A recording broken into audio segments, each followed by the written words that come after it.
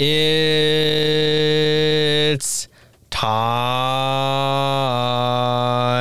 Ladies and gentlemen, welcome back to Wildcat Formation Season 2, Episode 2. Happy Friday. Great weekend of sports, great college football games, great NFL games. Hope everyone's having a great day. Starting to get a little bit colder on campus. I can finally dress. I can finally bust out the layers. Have a nice hooded leather jacket moment. Always a classic. Bust out some boots. Throw on some socks. This is real football weather. Great to have you all in this week. I would like to, real quick personal announcement. I've just accepted an internship with Philly Sports Nation as part of Metro Philadelphia newspapers to cover the Philadelphia 76ers. Because I got to get in a little bit more than just NFL for you guys.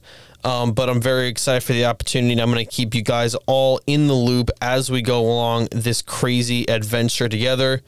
But let's get to football. So, last night, Thursday Night Football, Steelers and Browns in what's probably the most mediocre and average and painfully just uninteresting quarterback duel we've had in a primetime game probably for some time.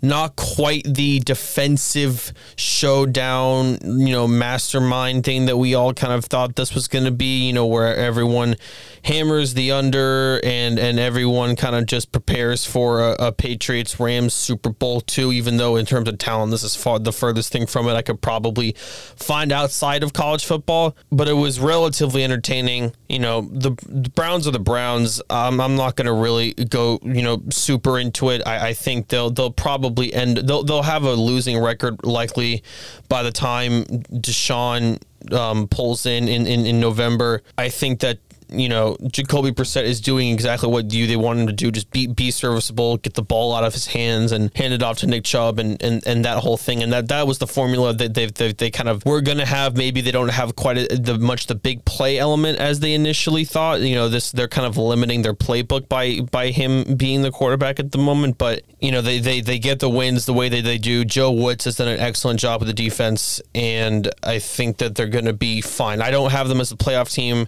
but I think they're not going to be as disastrous as we all thought they would. I envision very much kind of like an 8 and 9, 7 and 10 kind of season for them. But we'll see. We'll monitor that division, see how it goes. But I want to talk about the Steelers with you guys.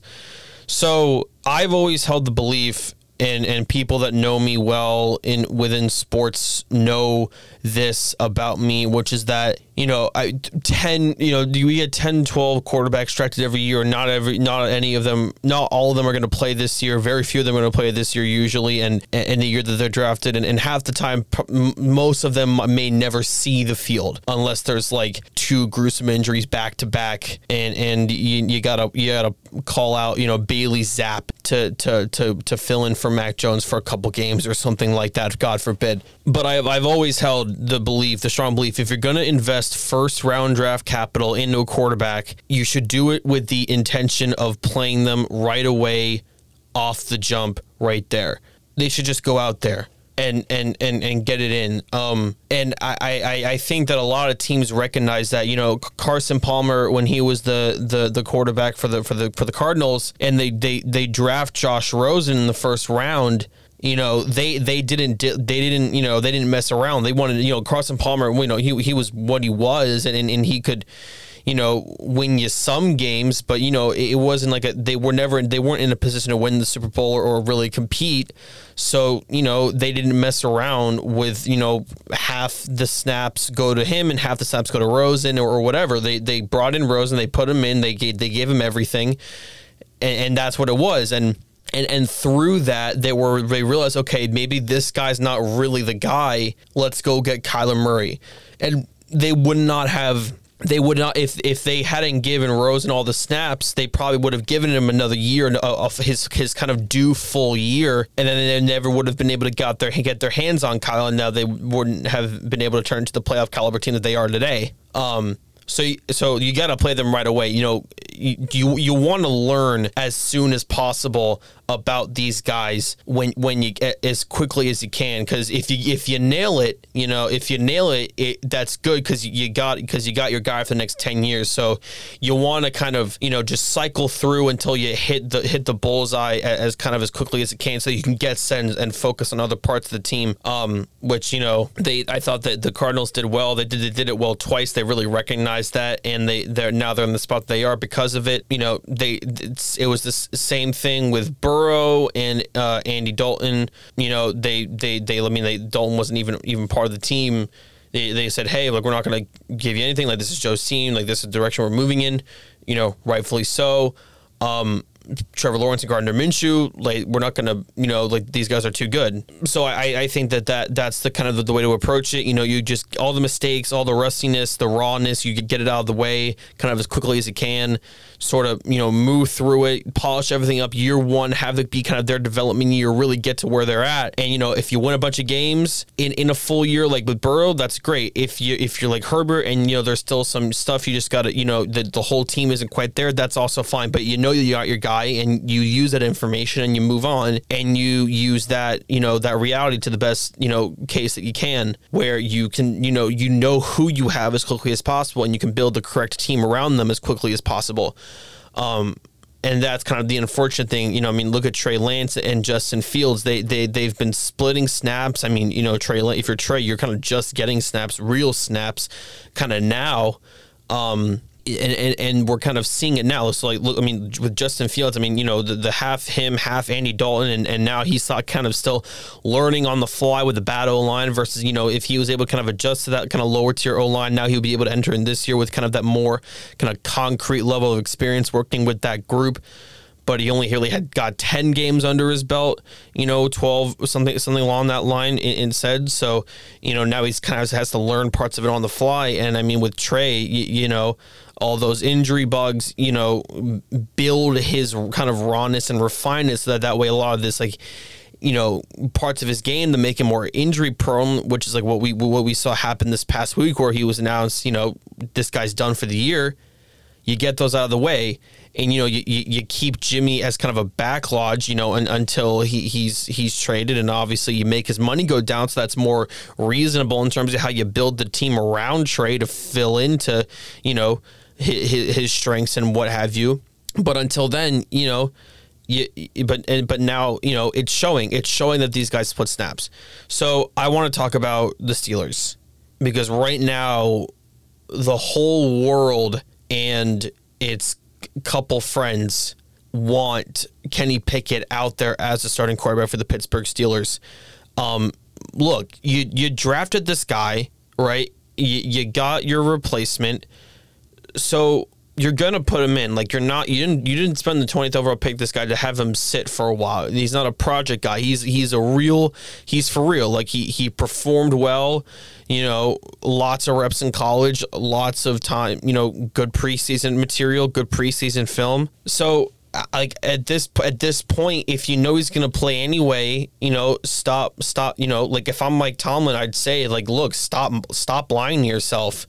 Right? He's going to play eventually, so just play him now to get him the reps that he can, get him the reps that he deserves, and let him polish up, everything that he needs to work on now, so that way when you enter next year, he's a more refined product, and you can go from there and invest in the O-line, which is still rebuilding for the past, what it feels like 5-6 years, something like that. And you just go for it. I think right now what's happening is that Tomlin knows, and it's the Steelers, right? It's a historic franchise that doesn't lose ever. I think right now what Tomlin knows is that once he goes to Kenny, he can't go back, because otherwise he looks disorganized and or dishonest or indecisive or what have you.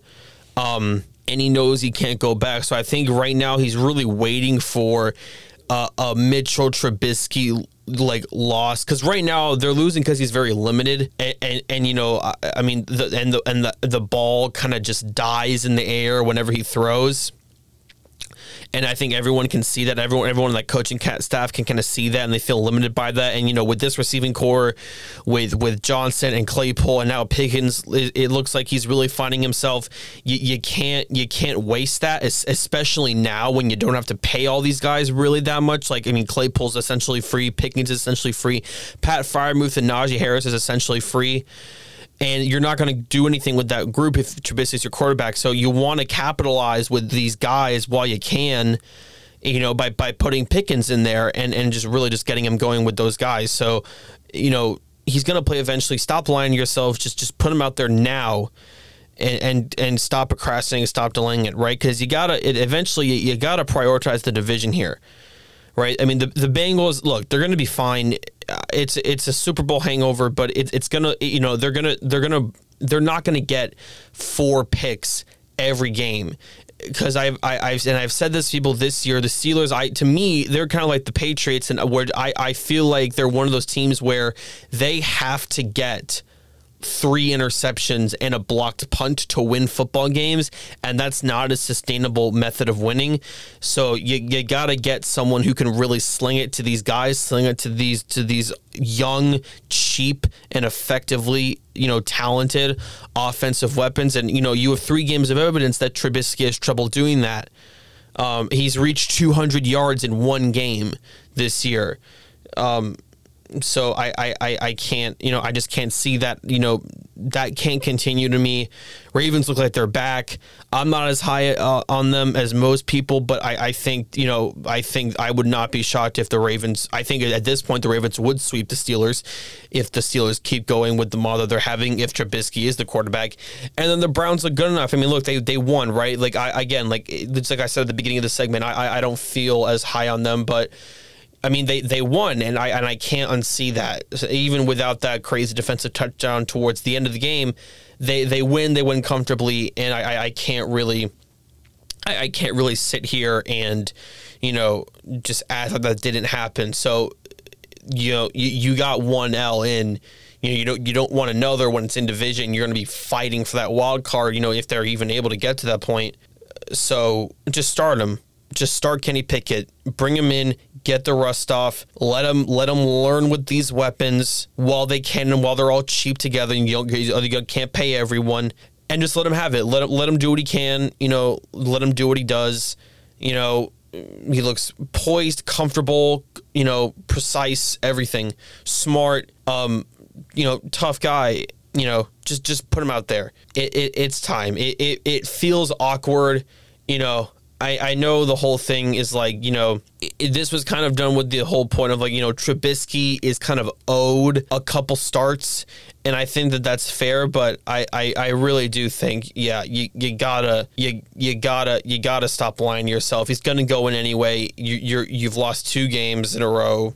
I would just cut it. Schedule's not going to get, easier. You're going to get the Bengals later on when they're more polished. You're going to get the Ravens twice.